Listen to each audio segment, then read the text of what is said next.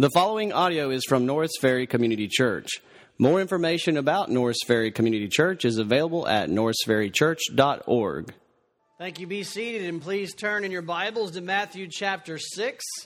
And we're looking at verses 22 through 24. Everybody had a good Thanksgiving?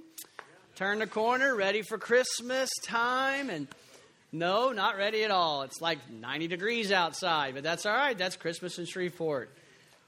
I want to read to you a few quotes. This is coming from the book, The Treasure Principle by Randy Alcorn. I highly recommend this book. It's available in the bookstore. Anything out there we sell at cost. We don't make a dime off of it, but we try to make special books that we think are helpful available to you. So I encourage you to get this book out there. We've ordered like 24 of them, so there should be plenty for you. But listen to these quotes that are on the topic of what Jesus is teaching. It says, the average American shops 6 hours a week while spending 40 minutes playing with his children. Thought I'd drop that on you on Christmas. Sorry. By age 20, we've seen 1 million commercials. Recently, more Americans declared bankruptcy than graduated from college. In 90% of divorce cases, arguments about money played a prominent role. Listen to what some of the wealthiest people of their day said. These are quotes from people you'll recognize. From W.H. Vanderbilt. The care of $200 million is enough to kill anyone. There is no pleasure in it. John Jacob Astor said, I am the most miserable man on earth.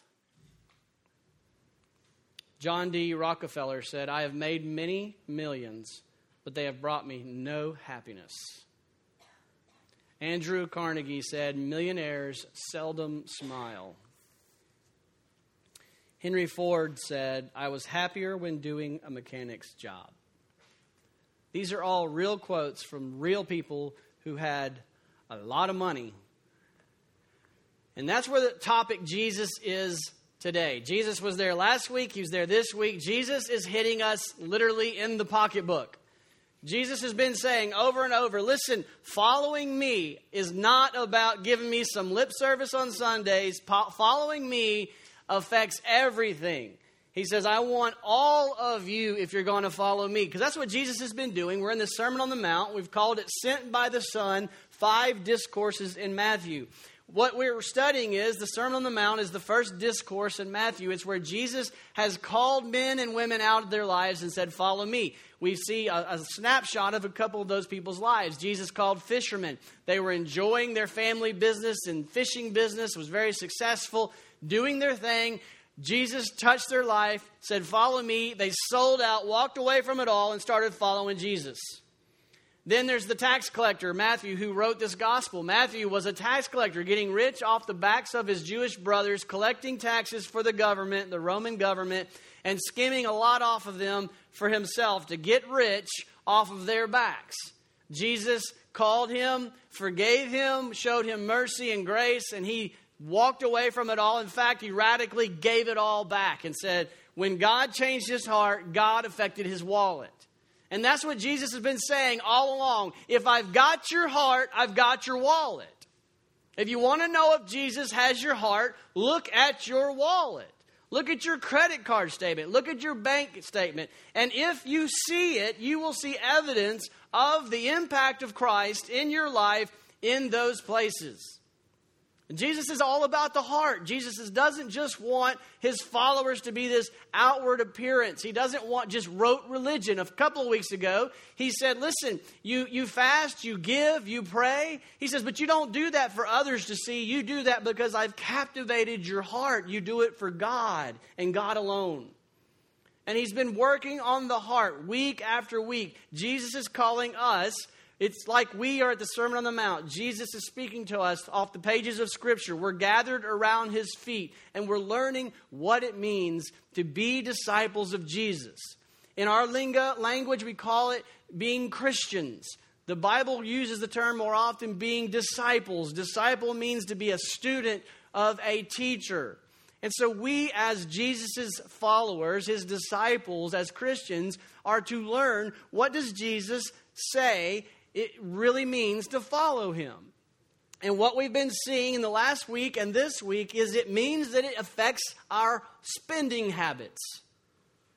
If you want to be politically correct, don't preach through the Sermon on the Mount. We've hit lust, we've hit anger, and now we're hitting the wallet. You just don't get to escape anything that's challenging in this text.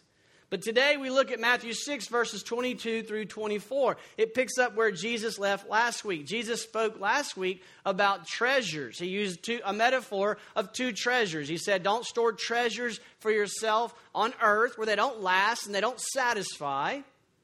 He says, but store treasures in heaven where they do last and they do satisfy eternally. And we learned what that meant. We learned that meant that we're not to fall in love with money. We're not to cherish and treasure money and possessions and wealth, because that leads to selfish hoarding.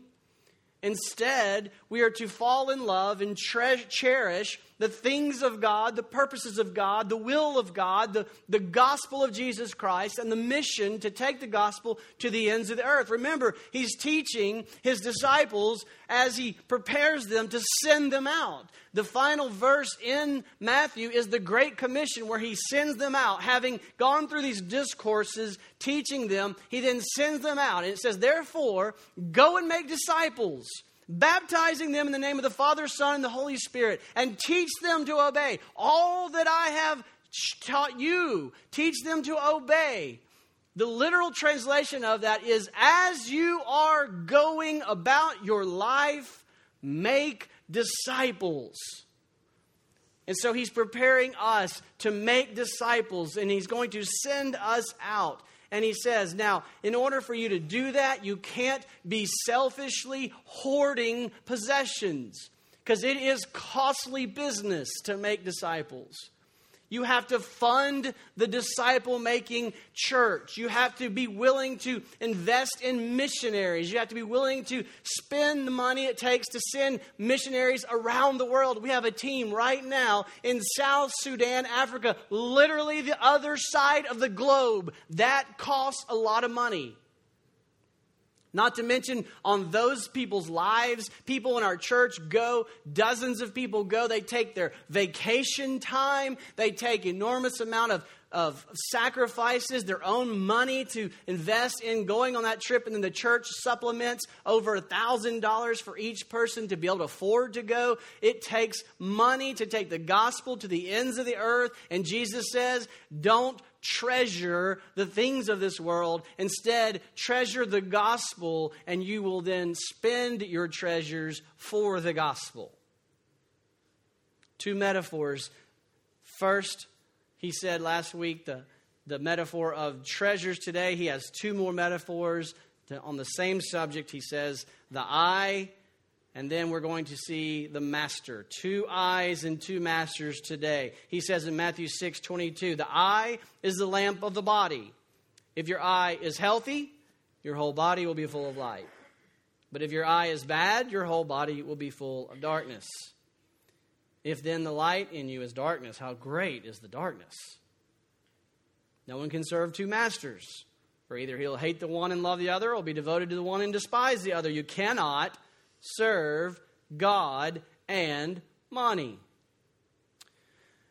Heavenly Father, we ask that by your Holy Spirit you will minister to our hearts today. We pray that you will make clear that this is the word of God and not the word of a greedy pastor. We pray that we will obey your word and seek to honor you with our lives. And it's in Christ's name we pray. Amen. All right, let's look at each of these two metaphors, and then I'm going to let you hear from another person who has lived this out in their life. So the first metaphor of two eyes. The eye is the lamp of the body. If your eye is healthy, your whole body will be full of light. So what is he saying here? It's a metaphor, once again, for the eye being the lamp of the body. And a lamp back in those days was probably a candle standing on a stand. And if the candle was shining bright, the wick had been trimmed, the wax cut away from it, and the light was nice and bright. If the room was dark, when that light was lit, it lit the whole room. And so one little light, one little lamp affected the entire room. If the lamp was not wick was not trimmed and it was not a good light, then the light in the room would be dim and dark. It would be affected. And so Jesus is using this as a metaphor to say the eye has a drastic impact on the rest of your life. He says if your eye is healthy, it'll impact every part of your life. But if the eye is not healthy, it will also have a negative impact on every part of your life. So what is the eye? I did a study in the scriptures of using the eye, the word eye, and one common refrain that came up is the eye is often used in conjunction with the heart. The eye and the heart. For example, Jeremiah the prophet was condemning the king of Israel for his wickedness, and as he condemned him, this is what he said. He said, "But you have eyes and heart only for your dishonest gain." You have eyes and heart only for your dishonest gain. So there you see it's synonymous. The eyes and the heart representing the intentions, the motivations, the intent of this person is described as eyes and heart. In his case, they were for dishonest gaining. He was being condemned by the Lord. Proverbs 21:4 is a great verse because it seems to be very similar to what Jesus is saying. In Proverbs 21:4, we read this: haughty eyes and a proud heart, the lamp of the wicked, are sin. So here we see eyes and heart used together. Haughty eyes and heart are described as the lamp of the wicked person, and it is said to be sin. So the wicked person's life is filled with sin because their heart and their eyes are haughty and prideful. And so we start to get a feel for what Jesus is saying when he says the eye is the lamp of your life. If the eye is unhealthy, it's all going to be affected. If the eye is healthy, then your life will be filled with light. How your eyes of your heart, the condition of your eyes of your heart, the spiritual condition of your heart is going to show up in every area of your life. Now, what does it mean to have a healthy eye then? Jesus says we must have a healthy eye. D.A. Carson explains that the original word translated here as healthy literally means singleness of purpose.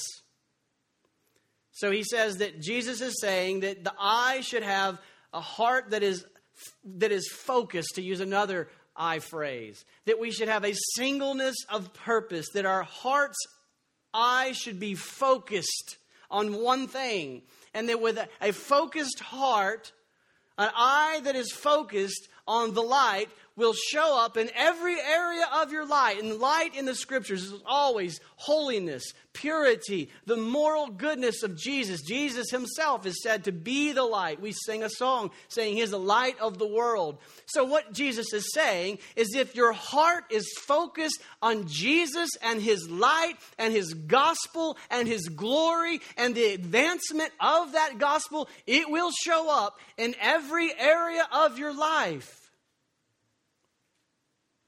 It will be very clear in your life what you're focusing on. Jesus says, focus on Jesus. Focus on his gospel. Focus on his glory. Focus on his mission to advance the gospel. Remember, he's telling these people that he is about to send them out to go and spend their lives making disciples of all nations that led to you sitting in this chair today because they obeyed. So Jesus is saying, is your eye, is your heart focused with singleness of purpose on the gospel and the glory of Jesus Christ?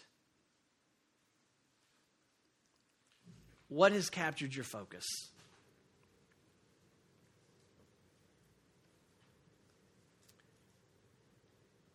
When Dana and I first got married, we were focused intently on getting our CPA.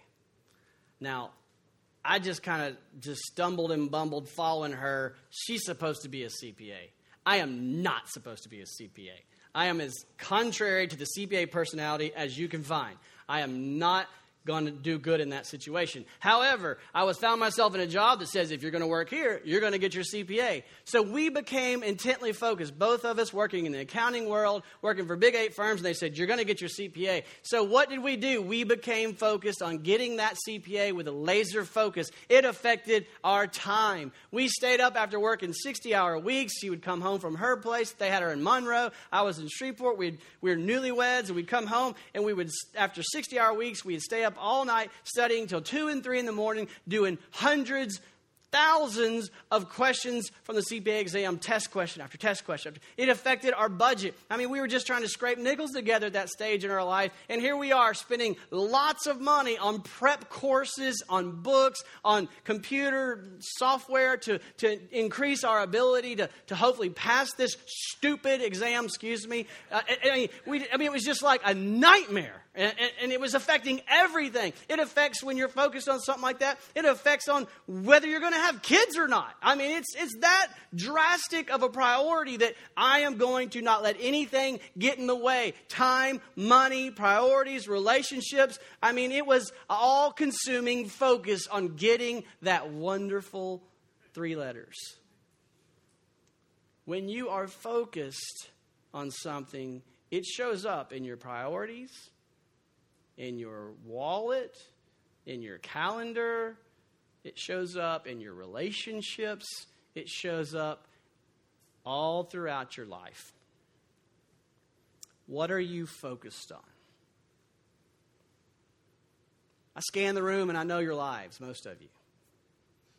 You're focused on raising your kids, aren't you? You're focused on climbing the business corporate ladder. You're focused on one business becoming 2 businesses in multiple locations. You're focused on providing for your family. You're focused on establishing your career. You're focused on establishing your retirement. You're focused on raising those kids.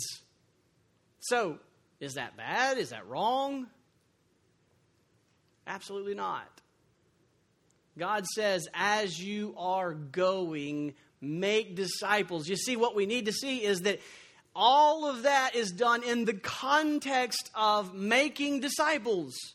You have been sent to make disciples. So as you are raising those children, make disciples. When God said, be fruitful and multiply and fill the earth with my glory, that's His plan, is that if He blesses us with children, we raise them to be disciples. As you are building your business, you are providing jobs for your workers. You are providing income for them. But it is also an opportunity for you to invest in their lives in the way that you are their boss and in the way that you interact with them. Make disciples. As a student, you're all about getting that degree and graduating, but God puts people in your classrooms, in your dorm room, in your life, your friends and your clubs at high school and middle school, all these things. God is putting people in your life that you are to be an excellent student, but as you do it, you are there to make disciples.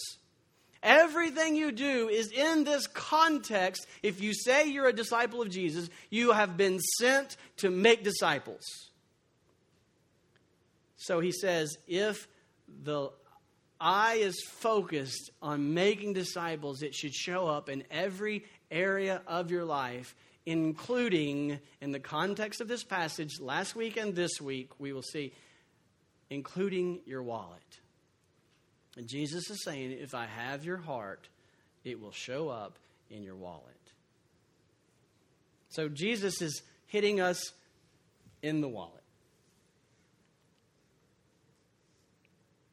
On a related note, Jesus says, He must be our master. This gets to the last 2 metaphors, or last metaphor of 2 masters. Look at verse 24.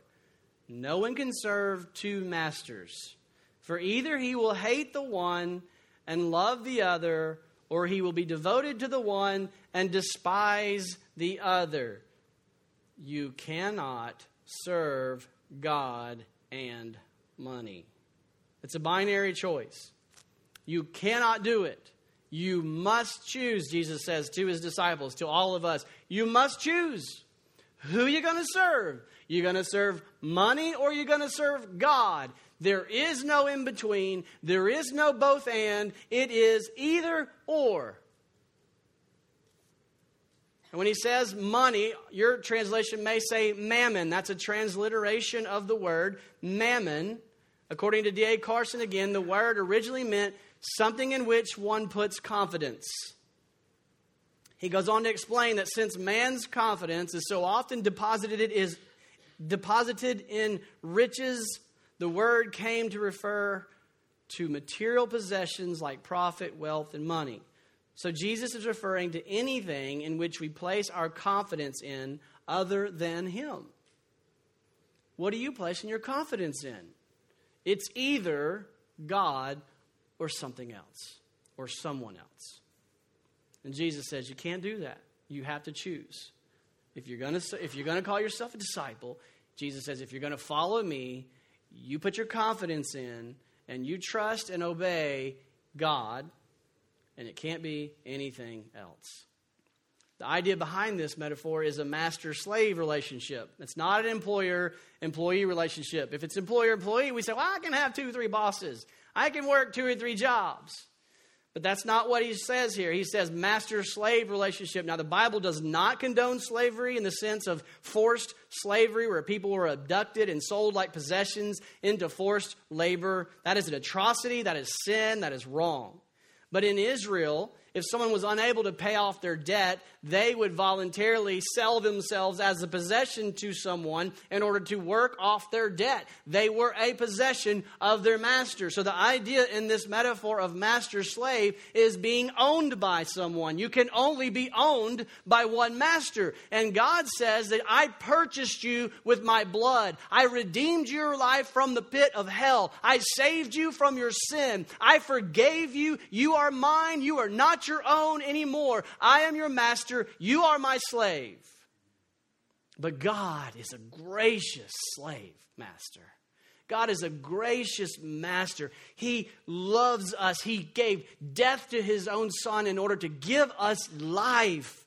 And so it is a glorious thing to serve God and to call Him our master and to consider ourselves servants of the great high God who gave Himself for us. But you can only have one master. You can only be owned by one person or one thing. And God says, if you're my disciples, it's me. You cannot serve money and God. You cannot be owned by money and God. You cannot give your loyalty, your trust, your confidence, your hope in both money and God. Carson explains that since man's confidence is so often put in riches, this became the idea of the word. But then he goes on to explain that no one can serve 2 gods because God is the one true God. And to serve God partially is not to serve God at all. To give part of your allegiance or loyalty to money and part of your allegiance or loyalty to God is in itself giving all of yourself to money and none of it to God, because God says, I demand exclusive loyalty.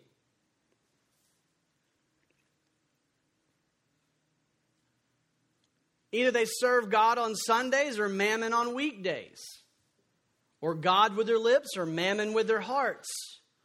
Or God in appearance or mammon in reality. Or God with half their being and mammon with the other half. John Stott goes on to say, so anybody who divides his allegiance between God and mammon has already given it to mammon, since God can only be served with an entire and exclusive devotion. This is simply because He is God. I am the Lord, that is my name, my glory I give to no other, He says. To do otherwise is idolatry.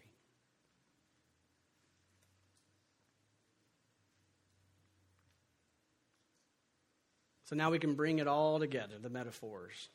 2 treasures, 2 eyes, 2 masters. Jesus' point is clear, and it's basically the same in all 3 metaphors. He says, my disciples will treasure me and my gospel mission and my gospel purposes.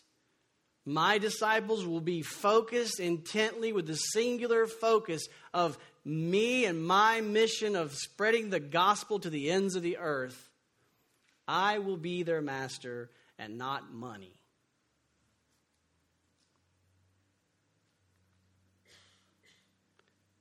Jesus makes it clear true disciples have a radical reorientation. They're just completely different. Their heart changes. Not to earn anything from God, but because God has radically changed their heart, even their view of money. So if you claim to be a disciple of Jesus, understand that Jesus expects such radical reorientation of your heart, of your focus, of your master. So to covenant members, let me clearly carve out covenant members. Many of you here aren't covenant members. I'm not talking to you.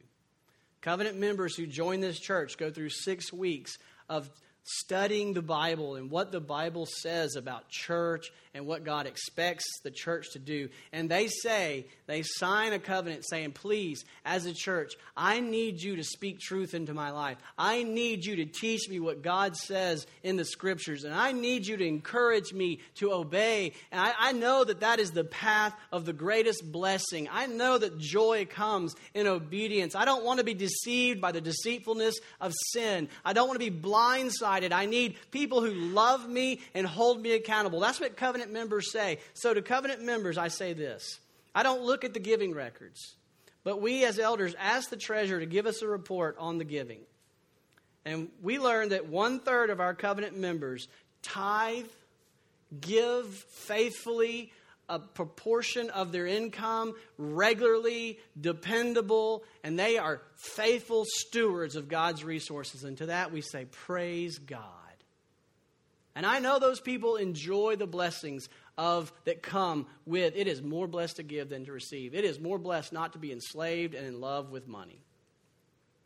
There's another 1/3 of our covenant members. All of our covenant members, 100% of them, are in a community group, weekly committing to be in each other's lives, encouraging one another, studying the scriptures together, living it out together. 100% of those same members are serving on a service team. 100% of them serving in the media, serving facilities, serving with the children, serving in hospitality, serving all over the place, giving their lives. 100% of you as covenant members are doing that. But the second 1/3 are giving some to the church, to the ministries, to the expansion of the gospel, to fund and support missionary work, to fund the teaching of the scriptures, to fund training up of children, to fund reaching out into Allendale, into these neighborhoods and sharing the gospel. 100% in community, 100% serving, and then there's a final 1/3 who don't give a dime to fund the gospel ministries of this church. And I'm being specific to this church because if you're a covenant member of this church, you were called to support the ministries of this church. And as lovingly as I can say it to you, if you're a covenant member, that is sin. And you need to repent. It is not God's will for your life to be in love with money and to be enslaved to money. You cannot say he has your heart if you are not giving a dime to the church that he called you.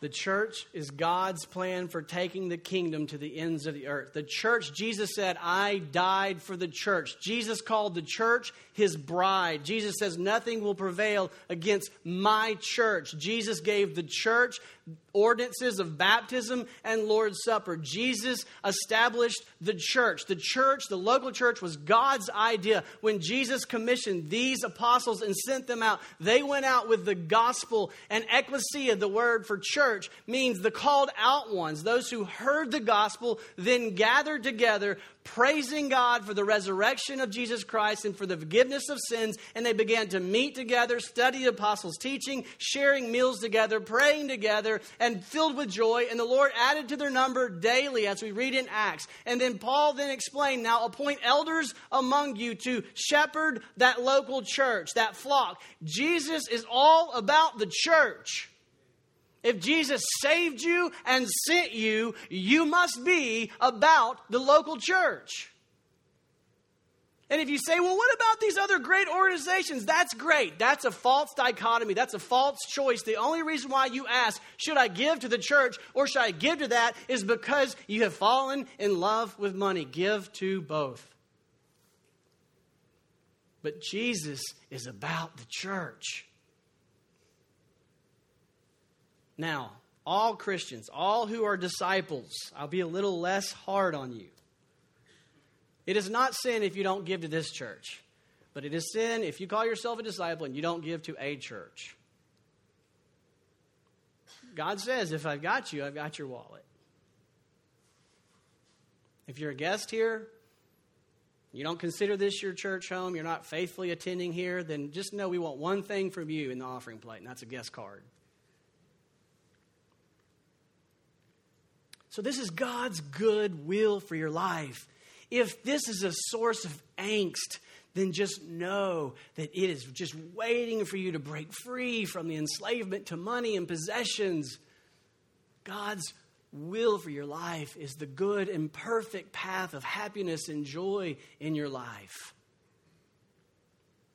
Now I want you to hear today from Ray Norred. Ray, where are you? Come see me, Ray. I know where you are. I know where you sit.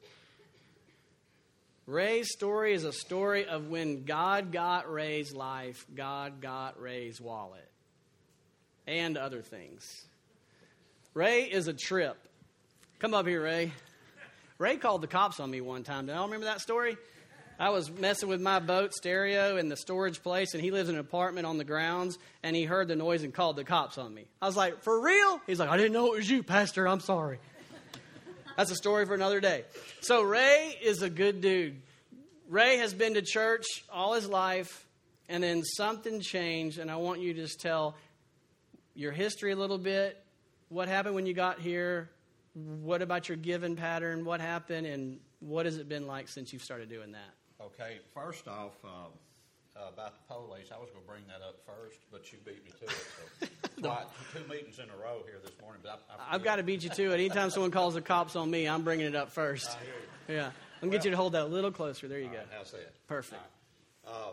Fortunately, I was raised in a Christian home. My mom and dad were Christians, and I can remember back in the late 50s when I was growing up, they'd be listening to the radio and discussing the sermon and debating it. And they did a lot of debate on what they had in the Bible. They were good people. And, of course, I grew up in church and went to a lot of different churches in my life. And, and, of course, I'm in and out at a certain point. You know, grew up and got my career and traveled and transferred around a lot. So I wound up here at Norris Ferry Church at some point. And, by the way, I was... we had our meetings with Bob Knight and Marshall Graham and Leah McKee. They were I remember those. Had a Bible study. And there were several of us praying for you during those meetings. You probably didn't know that. I figured they probably would. That's what we're supposed to do. That's right. That's right. There's a lot of responsibilities. And so I started attending church here through the discipling that we did. And that lasted about a year to a year and a half every Tuesday morning at 7 a.m. Mm-hmm. And didn't miss very many meetings. But anyway, I got interested and came to the church. And what I feel here, and I've been to a lot of churches in my life, again, like I said, but this is such a complete church. In the music, in the preaching, in the community groups. And so you have a closeness with all the people in the church, and you learn, things from each other. And so I really felt at home. And then, Jesus is such a big part of our life. And for all the years that I was going to church, I felt that differently than I do now. And that has a lot to do with the sermons and so forth. So a while back, I said, well, there's one thing that I'm not doing, and I see now that I should do, and that's to tithe. And I'm glad I did, and I've always been blessed. God has blessed me beyond belief, so I wasn't looking for anything special. I just said, well, to do the things that we do, that costs money, and we're commanded to, preach the good news of the kingdom to all the inhabited earth, and we're doing that, and that doesn't come for free. And so I started tithing, and I'm glad I did, because I feel like that completes that part of it. Now, I've still got a lot to learn, and I think maybe we all do. But so has it been hard? Has it been good? What's it been like since you committed to tithing? God has always blessed me my whole life, and I feel blessed just to be able to tithe. Yeah. And I'm not expecting anything. I've already gotten. What'd you get? Association with other good Christians. Yeah. That I love, and the church process, and trying to make disciples out of other people. And you talked about the joy of it. And the joy that comes from that. So the money is just not, to me, it's, I'm just glad I'm able to do it. Yeah. And so that's been a real blessing to me. You also serve on a service team. You're also in a community group. What's your service team position? Well, normally they do a yearly schedule, and you choose so I choose the housekeeping. And so what do you do each week? Well, now this I did a little different. Instead of just doing it for the 4 to 5 weeks they asked, I do it permanently, and of all things, it's taking out the trash. Yeah. And, of course, I prayed on that. I said, well, what can I do every week to something that would take that burden off of somebody else? Because, maybe some people don't want to take out the trash. I believe everybody here would. If you needed to take it out, we'd all take it out. Nobody's complaining, though, right? Yeah, nobody's complaining. Nobody said, come on, let me do that. And I haven't forgot about everybody over here, but, I'm kind of looking this way. Yeah, hey, don't fall. But anyway... So you have talked to me let me just put it this way. Ray is the best encourager you'll ever meet. This man loves the Lord Jesus, and this man loves this church. And what I've watched is as the Lord got a hold of his heart and he fell in love deeply with Jesus and with his church, the Lord got his money. We weren't preaching on tithing. We didn't talk about it. God just impacted him. And so that's why I wanted you to hear from Ray, because I love this man, and he is a great encouragement. If you're ever down or discouraged, just walk his way, and I promise you're going to leave encouraged. Thank you for sharing that with the church. Thank you, and thank everyone here. I love every one of them. We love you, brother. Thank you.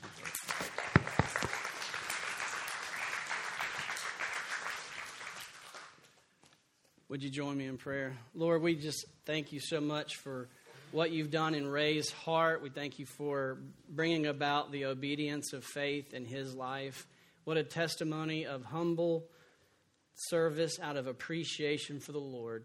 May we all be challenged and encouraged to do the same in our lives. Lord, as we look at these texts, again, we ask that we are so captivated by you and your goodness and your grace and your glory, that our giving comes from that place, not necessarily from guilt or other places, but just from a place of overwhelmed by your incredible love and grace and a desire to see the gospel advance to the ends of the earth. It's in Christ's name we pray. Amen. Thank you for listening to audio from Norris Ferry Community Church, located in Shreveport, Louisiana. Feel free to make copies of this message to give to others, but please do not charge for these copies or alter the content in any way without permission. For more information about Norris Ferry Community Church, please visit us online at norrisferrychurch.org.